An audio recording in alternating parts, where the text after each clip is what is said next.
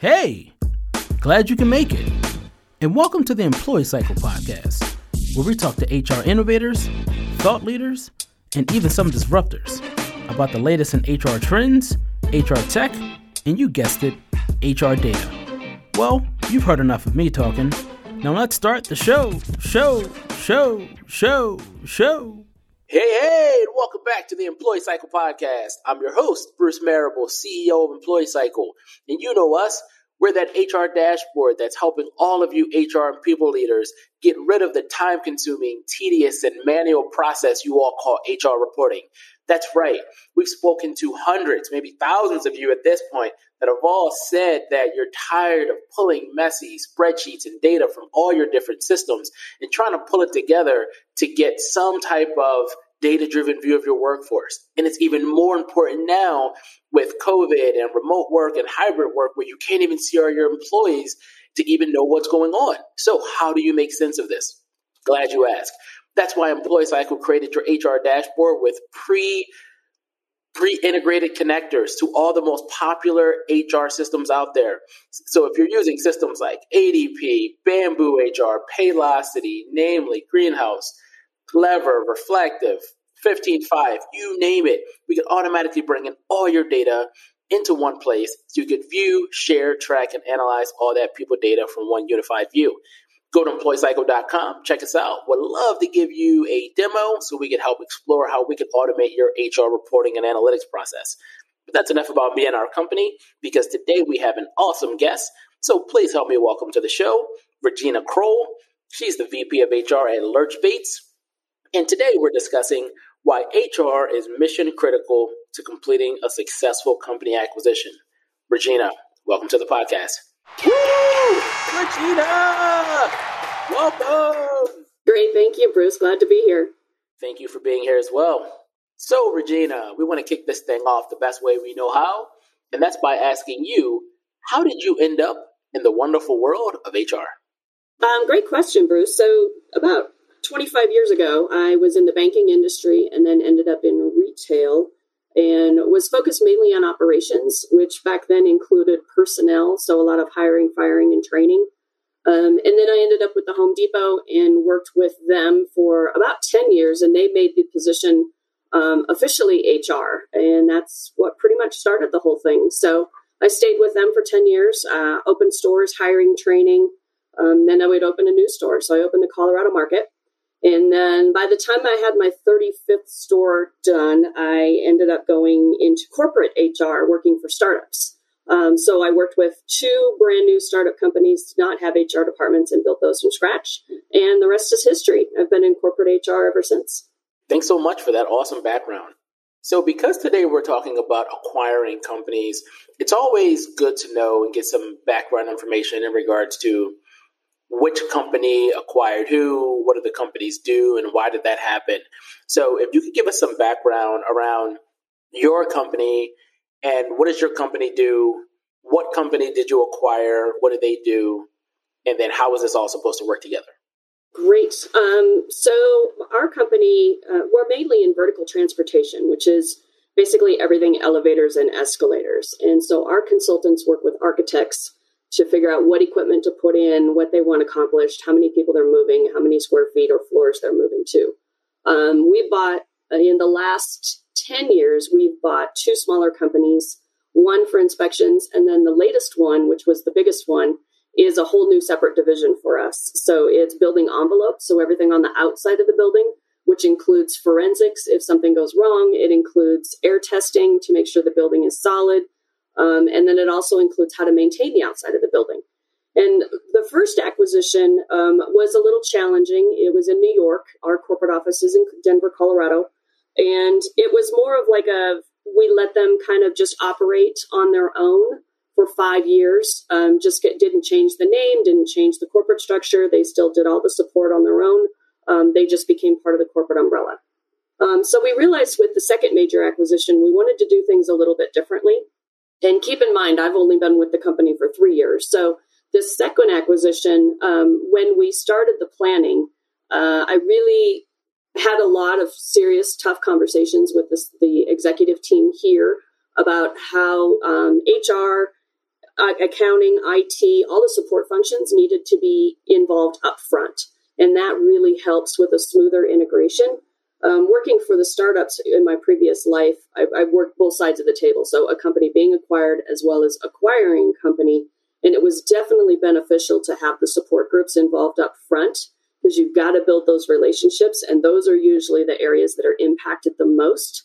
So as long as you're sitting at the table, you can really have good input to how the entire process looks, as well as getting everybody on board from the company being acquired and getting their hearts and minds involved with the vision of the new company going forward. And it kind of gives everybody more purpose rather than counting the days to if there's going to be a potential layoff. So we keep those lines of communication open so that we really understand what they're bringing to the table, what we're bringing to the table, and then how we work together going forward, building a business even better. How early do you think HR should be in the conversation around looking to strategically acquire another company? So let me just think of some initial inflection points that might trigger an acquisition. Bigger company, or doesn't always have to be a bigger company, but acquiring company may need talent in a certain area. It's really hard to find talent for those specific roles. Should HR come to the executive team and say, hey, it's really hard to find talent in this area, so maybe we acquire a business? Is it that early, or is it more about the executive leadership team coming to the table saying from a business opportunity, this is where we're looking to move, and then HR should be a part of that strategic conversation? I almost see it as a little bit of both. Usually it's good business sense, especially in the industry I'm in now. I have been in companies before that have purchased because of the talent. So that definitely makes sense as well, which is why, I mean, like I mentioned before, it's very important to have HR at the table and know about what those opportunities are and why we're considering them as opportunities. Because either way, I mean, if you're building the talent, you obviously want to retain as many people as you can. And if you're buying it for the business, like for us, it's a new division, then we want to make sure that we're retaining, but we're also creating the right support system for them to be successful. As the executive team is thinking about which companies to target, what kind of requirements or due diligence are you sharing with the leadership team that they should be considering as they're looking at different companies, specifically around the workforce? I think culture is definitely very, very important. If you've got two completely different cultures, I mean, that's the reason why 90% of mergers and acquisitions fail, is if you've got people reading from two completely different operating manuals. We had a little bit of a struggle with this acquisition because they are strictly engineering. So the company is right down the street, but they operate very differently than how we do. So they've got a process for everything. They've got a procedure manual for everything, which is something we know we needed to do. And so that was part of the reason that was a positive aspect of the acquisition. But then again, it's also a big challenge for corporate because we don't have a lot of processes that are nailed down into like manual type forms. We're pretty kind of shoot from the hip, I guess you could say, and really kind of follow every day. We talk to each other without setting up meetings 2 weeks in advance. So culture is huge. I want to stick with this culture point, the culture variable for a second, because for a lot of companies, company is very fluid. It's this ambiguous thing where you don't know what it is until you see it. And so I'm curious, when you're looking at a company and you want the two different cultures to mesh, what are all the different parts of the culture that you're thinking about? So I'm thinking, are we talking if one company does half-day Fridays, is that a part of the culture, or is that more an operational thing? Or if one company does 3 months off for maternity or paternity leave and the other company only gives 30 days, is that a culture thing? I'm trying to distinguish between what's culture versus what are things that are just so tactical and granular that those are things that you can just change and they're not really a big deal. Well, that's a great question. I mean, because culture is a very squishy topic, right? So when you talk about culture, it's mainly about how things get done.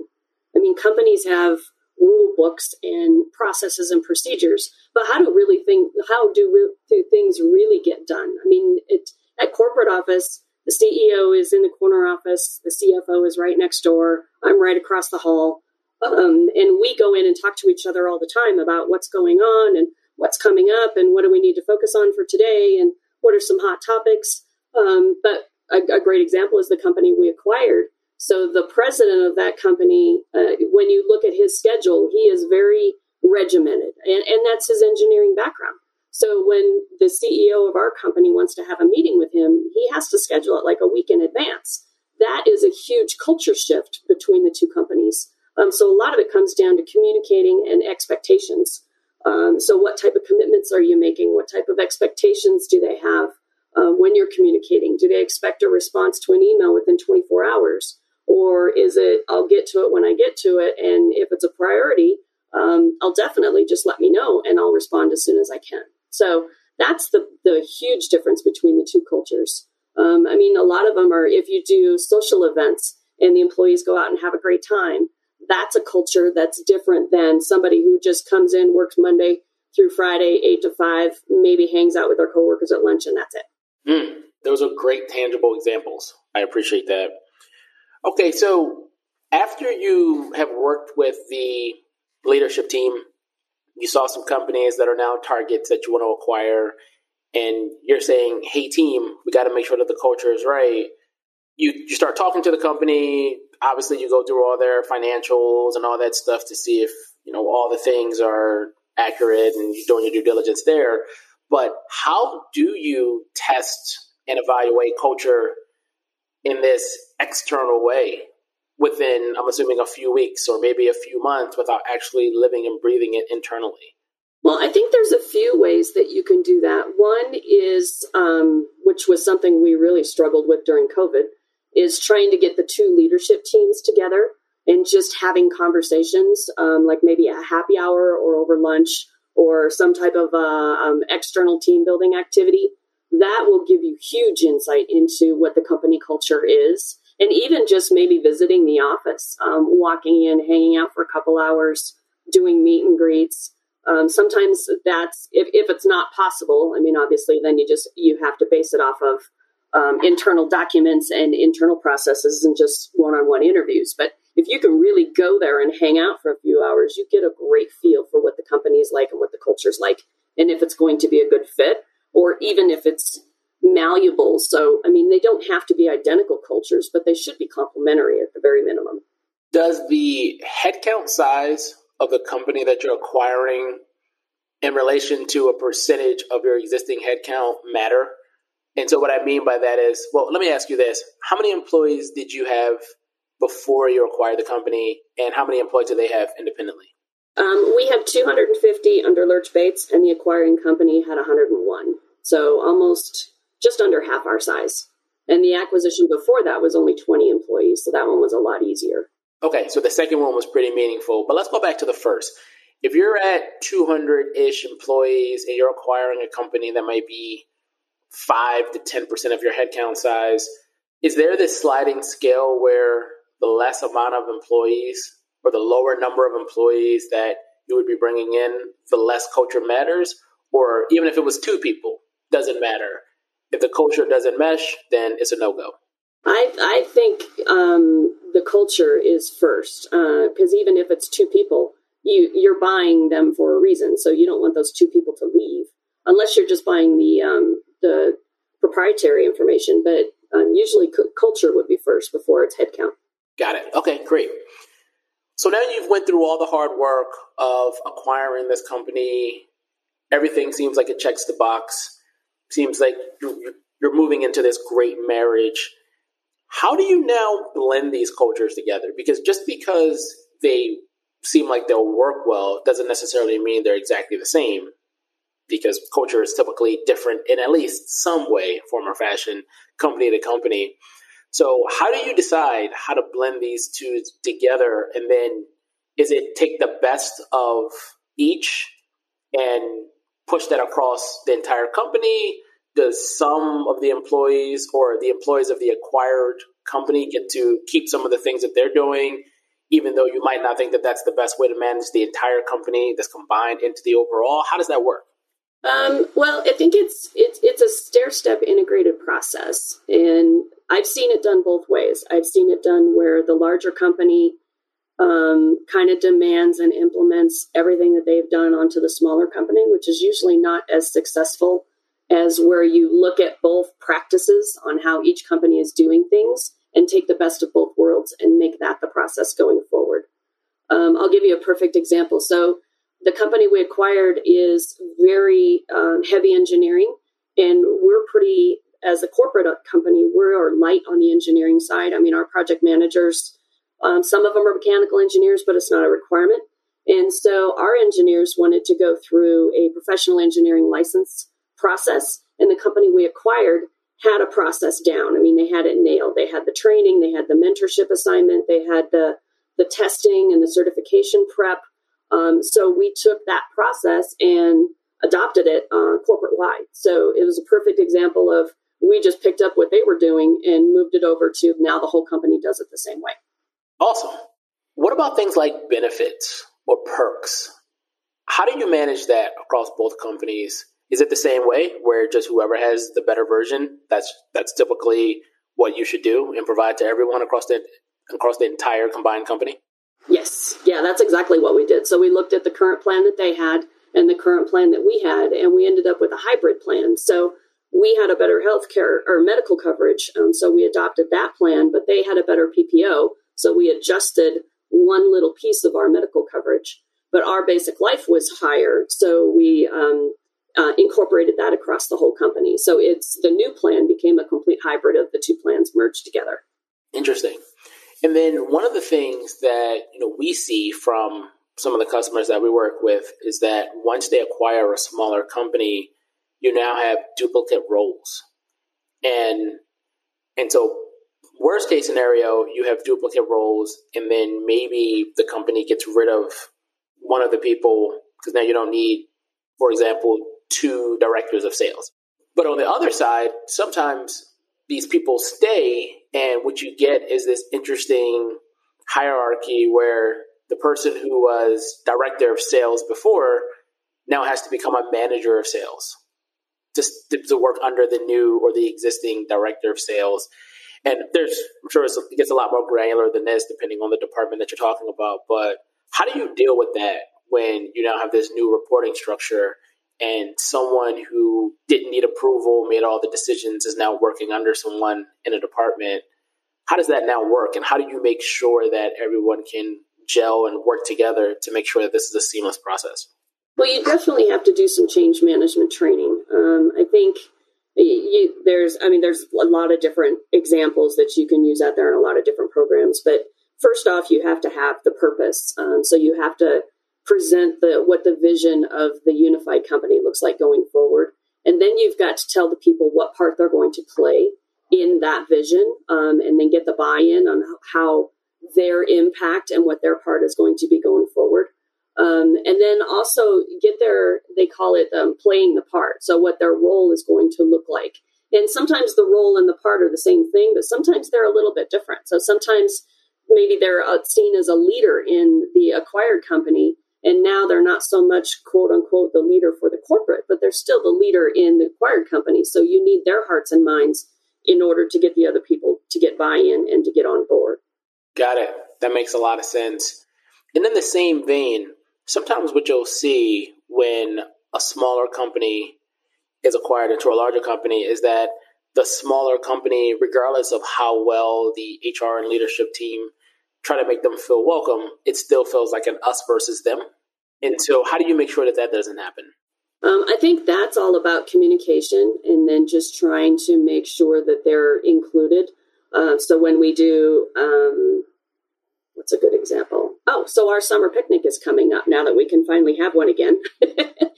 So we're used to having one just around the corporate office in South Denver. And now we're doing a combined event between the two offices because the other office is in North Denver.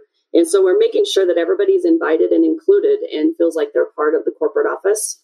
Another thing we did is I actually work out of that office one day a week, as does the CEO. So we alternate. So 2 days a week, somebody is there from the corporate office just to be available and kind of meet with their team and kind of do one-on-ones and I call them shadowing. So I sit down with a lot of people at the acquired company just to learn their jobs and build that relationship with them. So it takes a little bit more commitment and a little bit more energy and involvement, but it definitely is worth the payoff in the end.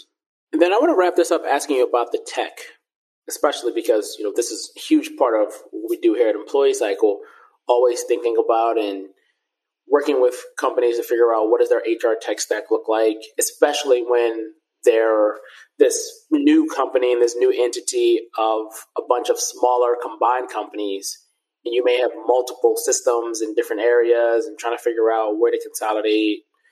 What did that look like for you, and how were you able to bring everybody under one roof using the same HR tech to make sure that you're automating your entire human capital process the same way across this new combined entity?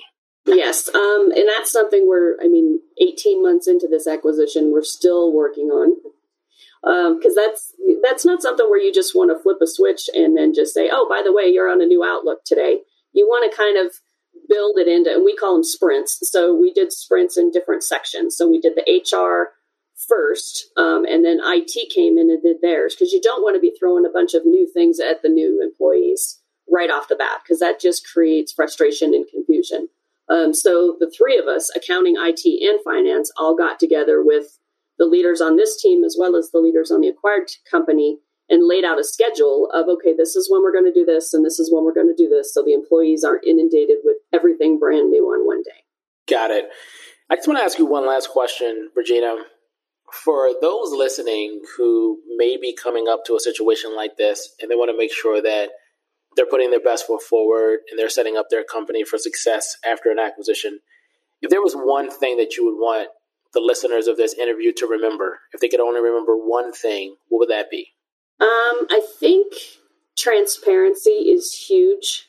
Acquisitions on their own create a lot of anxiety. And you can go in with the best intentions, but if you don't tell them that, then they're going to make up stories in their own head. So be transparent and communicate every step of the way, and even over communicate and be over transparent about how things are going to happen and what the vision looks like. Regina, thank you so much for sharing your thoughts and wisdom and experience around such an interesting topic, especially as there's a lot of consolidation across all markets. And so HR leaders being strongly positioned as a mission-critical component of this process is only better for not only the acquiring company, but the company being acquired. So thank you so much for sharing your thoughts and being on our podcast. Go, Regina. Woo! Thank you. Thanks, Chris. So, Regina, where can people find you and Lurch Baits online? Our website is lurchbaits.com, and then I am on LinkedIn as well as Twitter, Regina Crowell. Awesome. And we'll be sure to include all of that contact info in the show notes. So for everyone listening out there, if you enjoyed this podcast as much as Regina and I did making it, please leave us a 5-star rating on iTunes and a nice note to say that you got something out of this, because it shows that you care and that we're providing great content. Also, if this is your very first time listening to one of our interviews and now you're hungry for more episodes, then please subscribe to the Employee Cycle Podcast on Apple Podcasts, Spotify, and all other major podcast platforms. And last but not least, all of you super awesome HR and people leaders out there, please continue to hire, train, and retain the best workforce possible. Thanks. Later, kids.